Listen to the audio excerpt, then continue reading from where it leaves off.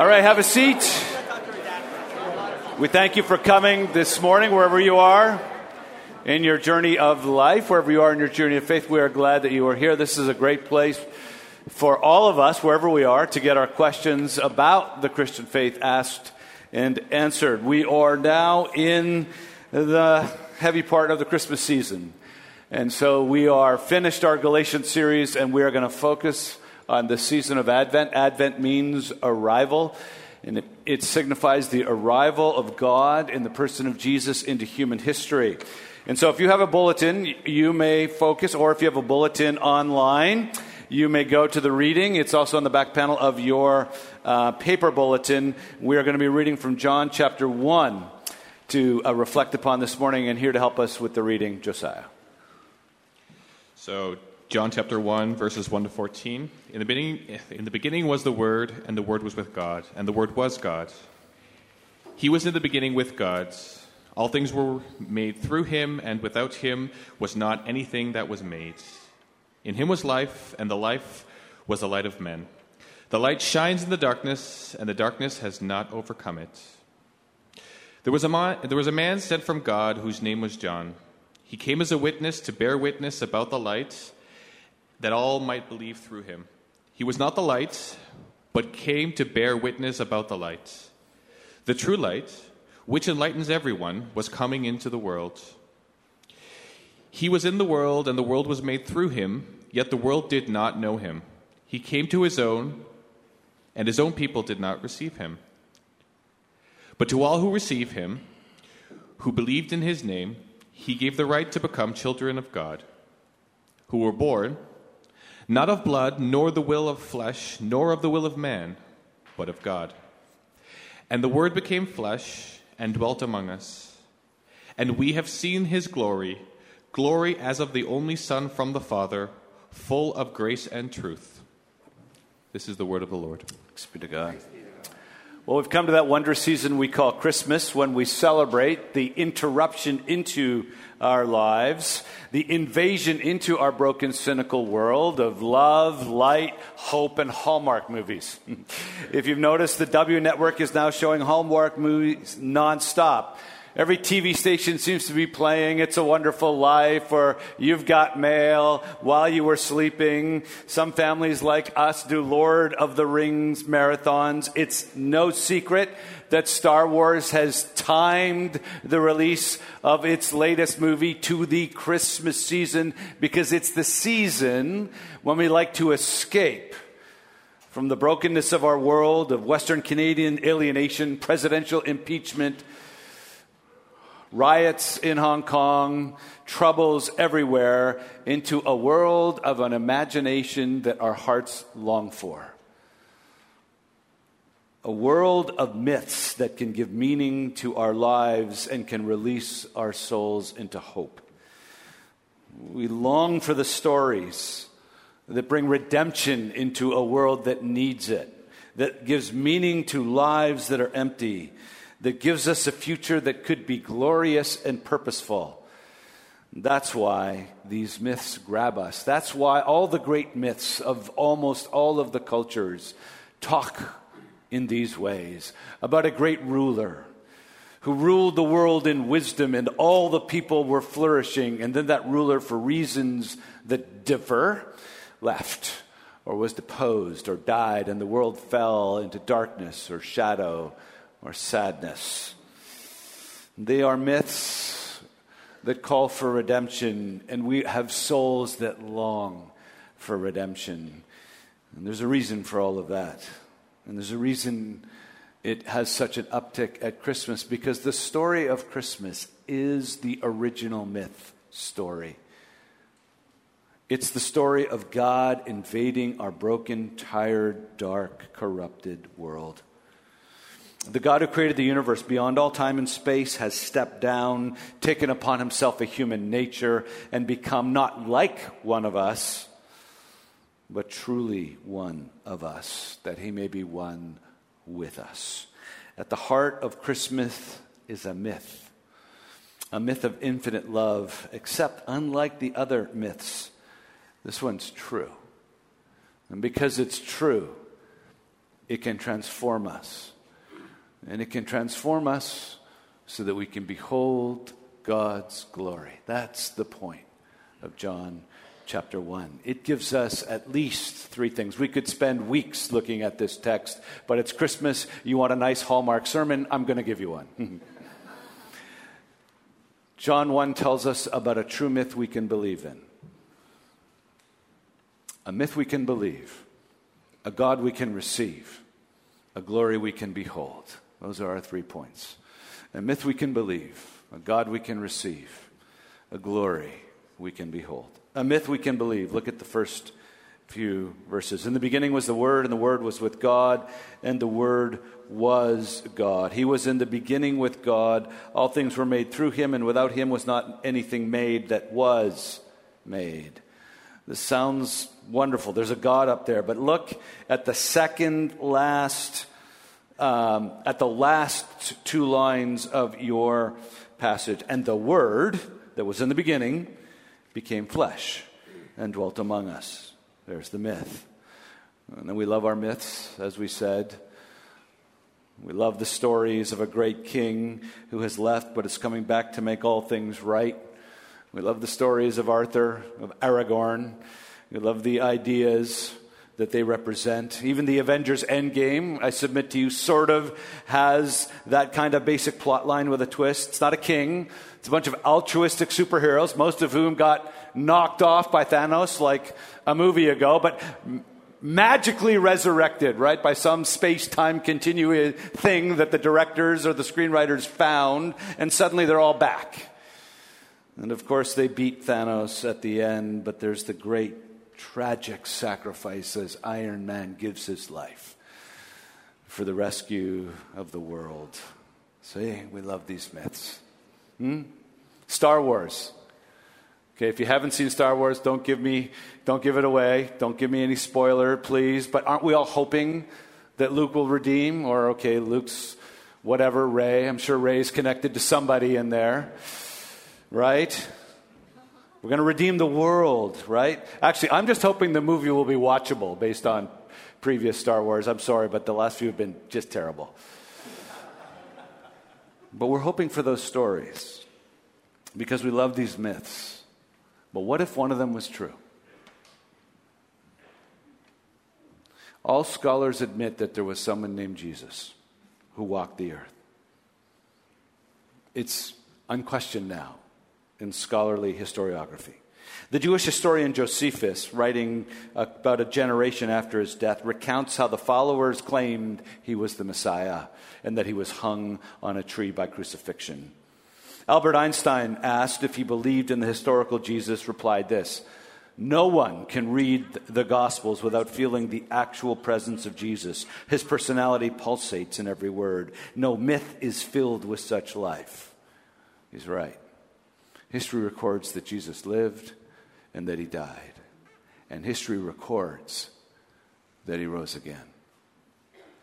In a remarkable book called The Resurrection of Jesus, A Jewish Perspective, an Orthodox Jewish scholar, Pinchas Lapid, examined carefully the historical evidence for the resurrection of Jesus from a Jewish perspective and concluded this: "I now accept the resurrection of Easter Sunday not as an invention of the community of disciples, but as a historical event. If the resurrection of Jesus from the dead on that Easter Sunday were a public event which had been made known back then, not only to the 530 Jewish witnesses, but to the entire population, all Jews would have become followers of Jesus. He really rose from the dead. This myth is true." J.R.R. Tolkien, one of the great myth makers of our culture, put it this way: "The gospel is that the underlying reality and truth that all good stories glimpse and give you joy when reading them has actually broken into history. It is the one myth that is fact, and it underlies all the other myths." Tolkien is saying every Hallmark story of love and loss and redemption, every great myth of rescue by a return of a king to make things right, is based on this one true myth: that God, the ultimate king, came back. Now, let's just think about that for a moment. Look at the passage. It opens with these words, in the beginning. It's a deliberate wordplay on the words that begin the Jewish Bible and the Christian Bible. Genesis chapter 1, in the beginning, it says God created the heavens and the earth. Here, in the beginning, was the Word. It wants you to go back to that scene and say, remember the scene in Genesis 1 when God was creating the world? You missed something. The angle of the lens wasn't wide enough. Widen the lens. Someone was there with God, the Father. Jesus, the Word, was with him, helping him create. All things were created through him. He was in the beginning with God. He was there. He was doing it with God equally. God the Father and God the Son were in the beginning. Not a great king, but the great God.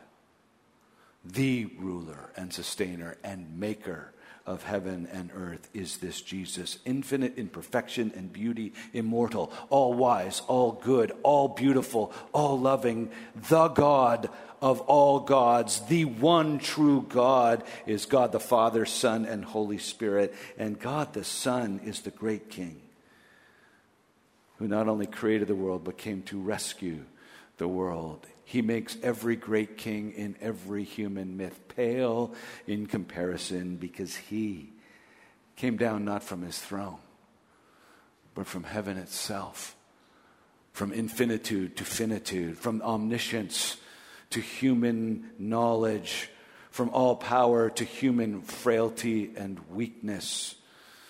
And the question remains, why did he come? And that gets us to our second point. He came so that he can be a God you can receive. Look at verse 4. In him was life, and the life was the light of men. The light shines in the darkness, and the darkness has not overcome it. It talks about John in verse 6 being a witness about the light, but not being the light himself. And then verse 9 picks up the thread of the argument again. The true light, which gives light to everyone, was coming into the world. First repeated word and idea here is light. The second one we'll get to, it's receive. It's in the next few verses. The first repeated key word is light. Jesus is the light of the world. What does that mean? It means two things. Firstly, he is the one who reveals the world as it is. He explains the world. Tim Keller put it this way. He's the hidden chapter in the book about the history of the world where the whole plot must have this chapter to come together. Without this missing chapter, we don't understand the world, where it came from, what it is, and where it's going. I kind of get that. I don't know. Some of you were old enough to watch the TV show Lost when it came out. And if you haven't, it's a Netflix binge-worthy show. One of the most confusing and addictive TV shows of all time. But, it seemed to be moving rather slowly, so I skipped a couple, and then I came back in after missing about 2 or 3 episodes, thinking, I'll just hang out with Sue and everyone else who's addicted to it, and I'll watch it and make my comments. And I was completely, what the heck happened here? There's a capsule, they've broken in, is this a machine, this planet? People are being resurrected, new people are coming. I was lost. Lost. Life's like that. Life doesn't make sense. We're now at the highest level of technological innovation. We're at the highest level of human education. We know more than any culture in history about everything. So why is there still so much suffering? Why can't we figure out a way to keep our governments out of debt? Why is there so much inequality? Why is there so much racism, sexism? Name the isms. Why are there so many poor people? Why are there so many broken people? Why do we keep electing leaders we don't trust, don't respect, and don't like? Why? We still seem to be lost and in the dark. So John says, Jesus is the light who reveals what's going on, the hidden chapter that much of history has missed. He explains why the world is the way it is. And let's get to that second meaning of light, because that's the explanation. Jesus is the light and the world is in darkness. And what John means by darkness here is the world is in rebellion against God. We need somebody's help because we've lost our way, because we've walked away from God. You see, the first chapters that this refers to talk about how we were created by God for God. We were meant to live in the light of His love and in His presence. Tim Keller once put it this way: God is like the sun, and we were like planets meant to orbit around Him, draw light and heat and nourishment from Him. But we fled His presence and we went our own way. We spun out of orbit, and now we drift like a planet with no orbit, lost, adrift, unloved, unhomed, fallen into shadow, corruption, moral and spiritual darkness. That's where we are. That explains why, despite all of our achievements, we're still stuck. But the story does not end there. God came down to find us, to rescue us from the darkness of the sin in our lives, from the darkness of the blindness we have to who we really are and who we should be. He came into the darkness of our world to bring us the light of the presence of God in us. That's why He came, to be our light. And we get that light by the second word, receiving Him. That's the second key word here, and it captures the rest of the verses in that paragraph. He came to His own, and His own people did not receive Him. But to all who did receive Him, who believed in His name, that's what it means to receive Him. He gave the right to become children of God, who were born of God. You see, we get this light, this presence of God, as a gift to be received, like you receive Christmas presents, because God gives it freely as an act of generous grace. This is the essence of Christmas. You celebrate the gift of God Himself, His Son, and you receive the gift. You see, the text is clear. Jesus came to be received. He came to His own people, the Jewish people. Most of them did not receive Him. They were trained to look for something different in their Messiah, so they did not recognize Him as such. This chapter looked totally out of place in Israel's history because their Messiah, as they understood the Torah, was supposed to bring restoration to the Jewish people, freedom from political oppression from Rome, peace on earth, and great reign of Israel among the nations. Jesus brought none of those, at least not then, though He will later. You see, Jesus wasn't, when He first came, on a mission that was Israel-centric. He was on a cosmic mission to restore all of creation. That's why here He is the creator God, and His work is the recreation. He came down firstly to pay for the sins of all peoples, not just Jewish people. He came to be the Messiah, the rescuer, the Savior of the world. He fulfilled the promise God made to Abraham, He said to Abraham, through your offspring, that is Jesus, all of the earth shall be blessed. So in the Old Testament, there is the promise of a cosmic Redeemer, not just for the Jewish people. And one day, not immediately, but one day, He will bring full peace, full restoration, full healing to the whole earth. And John says some people got it. They did receive Him. They recognized Him as the Son of God, as God's own beloved Son, as the Messiah, as the divine Savior come to rescue not just Israel, but everyone from the alienation and the estrangement and the lostness we have from God. Jesus, like a long-lost relative filled with infinite gifts of grace and mercy of love, has come, and He says, receive me. Welcome me into your life, and I will welcome you back into the family you were originally made to be part of. Now, receiving someone means allowing them to disrupt your life. When we adopted our daughter, our wonderful little independent life was slightly disrupted. Any of you who've ever had your first child knows how disruptive the first child is in your life. You don't have your sleep patterns anymore. You don't have your solitude patterns. You just can't go wherever you want to go all the time anymore. This little thing, sleep schedule and burp schedule and poop schedule, it now changes everything. But it's the disruption that gladdens and enriches your life. Receiving Christ is like that. You are receiving someone into your life. But this someone isn't a baby. This is God himself coming in. And he comes in as God saying, I get a blank check to disrupt whatever I want, to reconfigure whatever I wish. Because I know better what will make you flourish than you do. So come, give me your life. Let me enter in, and I will reconfigure it for your blessing. Not your control, your joy.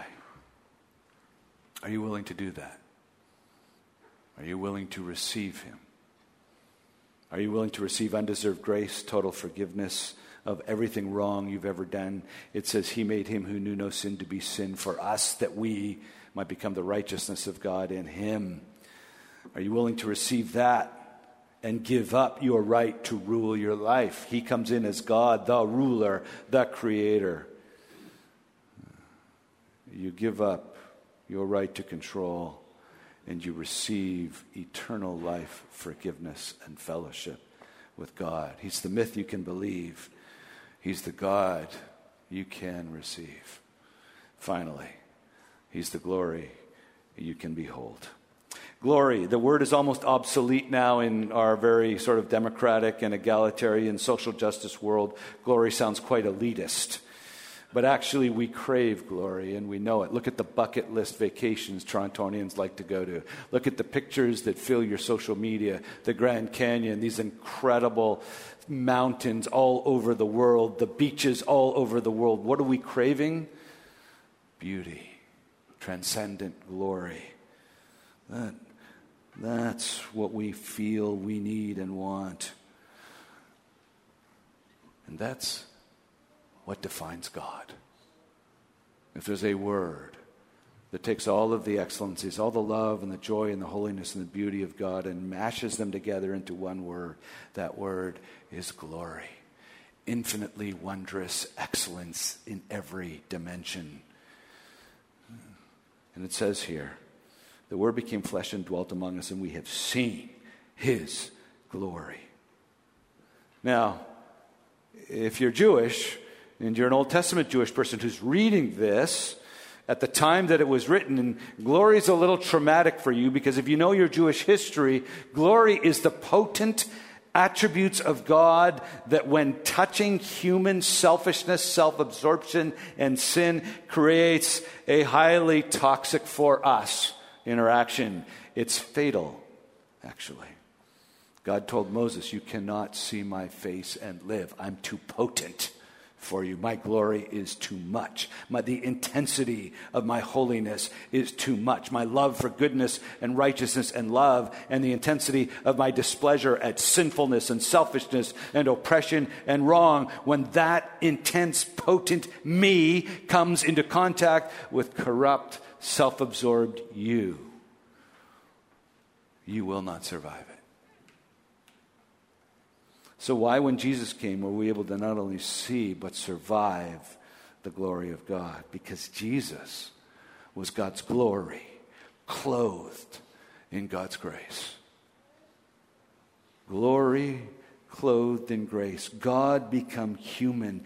God come down in human form so we could see him and not die. God, more than that, become a baby so we could abuse him and get away with it. Vulnerable he was, susceptible to colds and jaundice, being hurt and abused he was. Who can imagine a God who would allow himself to be that vulnerable, who would love enough to open himself up this much? You see, there's a particular glory in this that we rarely see, but actually love. If you were online this week, you saw a video go viral. It may only be to the sports-loving people, but LeBron James showed up at a pizza joint behind the pizza, making like Pizza Nova pizza with the rest of the guys, in uniform. Undercover, they called it. Yeah, 6'9", LeBron, undercover, forget about it. I mean, immediately they knew. But people love the idea that someone as great and glorious as LeBron would stoop down to be a regular Pizza Nova, minimum wage earning guy for a day. Well, they loved it so much there were like 3 camera crews recording every moment of it, so it wasn't quite as selfless as it sounds. What LeBron was doing that we enjoyed is just the imitation of what Jesus actually did, with no cameras there for branding. The eternal God came down and became a baby. The angels saw it and rejoiced, and shepherds heard them saying, "It's true." But he came quietly to a little backwater colony of Rome, to an oppressed Jewish people groaning under the weight of their servitude. He came as an infant and grew into a carpenter. A humble trade for a humble man. He learned to shape wood, to make chairs and tables. His hands grew calloused and coarse. His body ached from the toil. He became a man who shaped wood to his purposes and the flourishing of his customers. And then this God become man, this carpenter, around his 30th year, finally unveiled to the world who he was. He told people about the love and grace of God. He healed people to show he'd come to bring an end to death and disease one day. He cast out demons to show he was more powerful than the most powerful evil forces anywhere. He was God become man, and then he was man become sin. He chose a path of suffering and rejection, knowing he had a price to pay. Not his own price, but ours. The price of our debt to God, incurred by our moral wrong, yours and mine. He had to pay the debt of our sins. He had the people to pay for. Jewish people understood the need to atone for their sins. They killed animals all year long and shed their blood because they knew that God needed something to pay for the moral wrong that separated them from him. And Jesus said, "I will be the final atonement offering. I will pay for the wrong of every sin that you and others have committed." That's why I became human, to become a substitute, to become a stand-in, to take the bullet for us. I had to remain sinless, so I didn't have my own sin to pay for. I had to become fully human to be able to pay for yours. And pay for ours he did. This carpenter who spent his life shaping wood to his hands for the flourishing of his customers at the end of his life, allowed his body to be shaped to wood for the salvation of his people. Allowing himself to be tried, tortured, crucified, and nailed to 2 cross planks of wood to a tree, he died. And therein we see the full glory of God. We behold the glory of a God, not a God who sits in the solitude of untouchable perfection, indifferent to us. Not a God of judgment and anger who simply frowns and thunders against us who have rebelled against him, though rebels we surely are. But a God who comes down in love, in humility, in suffering, in compassion, to take our burdens, our guilt from us, to come and take it and say, "Let me take this for you, and let me die for you, that you may be sons and daughters of my Father. Now accept my gift. Accept me. Accept that my glory can come inside of you. Allow the glory that scares you now thrill you. Because the thing that made it traumatic, my holiness confronting your sin, now has a covering, my grace. Where is your sin now? It's gone. It has been removed. Where is your sin now? It was paid for. God remembers it no more.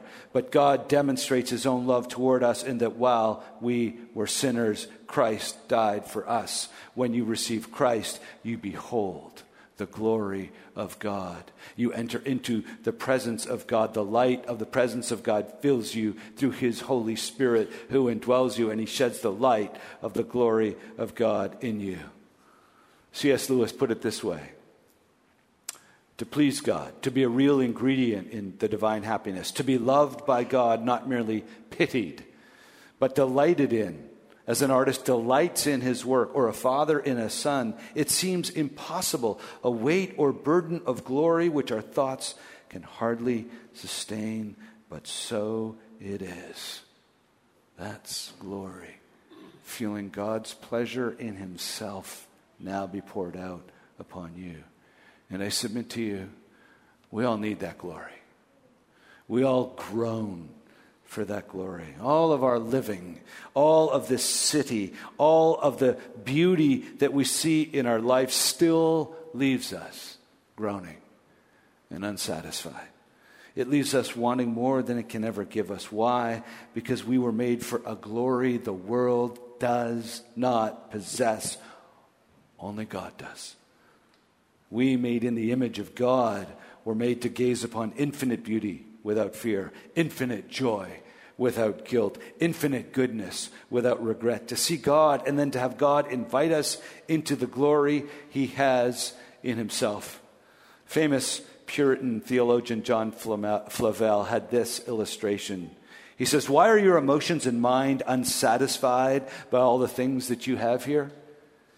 Because you bring a great ship into a very narrow channel, and she cannot sail, but she runs aground. But give that ship enough sea room and depth, and she sails like the wind. And so it is with you. All that delights you on earth can never satisfy you. The comforts you have here are only drops, inflaming but not satisfying the appetites of your soul. But the Lamb of God will lead you to fountains of living water." Men and women, this is who we are. Unsatisfied by our world, starving for real glory. The glory that is in God, the glory that came down in Jesus to be believed, to be received, to be enjoyed. I will give C.S. Lewis the last word. The sense that in this universe we are treated as strangers, the longing to be acknowledged, to meet with some response, to bridge some chasm that yawns between us and reality. This is part of our inconsolable secret. And surely from this point of view, the promise of glory, in the sense I describe, becomes highly relevant to our deep desire. For glory means acceptance by God, a response, an acknowledgement, a welcome into the heart of things. The door on which we have been knocking all our lives will open at last. If you're here and you don't yet call yourself a Christian, the door upon which your soul is knocking is that same door that Christ is knocking on to have you open to receive him. Experience the glory for the first time. Receive Christ. Receive forgiveness. Receive glory. If you're here and you're a Christian and you need to re-experience the glory, remember, this myth is true. This God is in you. This forgiveness is yours. This delight of God is truly yours. Rejoice. The King has come. Let's pray. Father, I thank you and praise you for your goodness to us and your delight and the greatness of your infinite mercy in Christ. We ask now that you, in the greatness of your grace, would help us to experience your glory. In Christ's name we pray. Amen. Questions. I've got some questions that have been texted in. You may also text them in or put up your hand. I always give those who want to put up their hand and ask questions first choice. So if you have that kind of courage, I'll take a moment and look for hands. If you're just stretching, don't worry, I won't call upon you. But if your hand is up, I will allow you the floor first. Okay, we'll go to our questions. What if Christmas is painful? How does gospel speak to suffering at Christmas?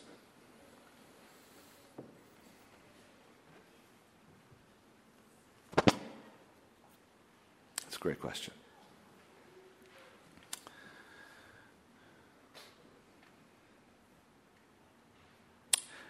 For the first 20-odd years, for me, Christmas was mostly painful. And I wasn't really suffering externally that much. But I felt alienated from my family at times and didn't understand why we were talking about all this stuff. And I spent a couple of Christmases in real deeper suffering over loss of loved ones, etc. And I can only say that suffering and God are those two, they struggle to go together, don't they? How can a good God allow suffering? And I think it's the question, if you're a skeptic, that is one of the hardest for us to answer. But I say to you, as tough as it is to answer, Christianity, I think, has one of the most powerful answers. Because God came into human history to suffer. That was his purpose. To suffer rejection by men, and then rejection by God, so that men don't need and women don't need to be rejected. You see, the Son of Man came as a suffering servant. And so the glory of Christmas is the suffering and dying and substituting of Jesus for us. And so if Christmas is painful for you, remember the pain of God in sending his Son, the bereaving of God in allowing his Son to be rejected, and know that you are not alone in your feelings, but God is with you there. He knows your suffering, for he suffers with you and for you. Great question.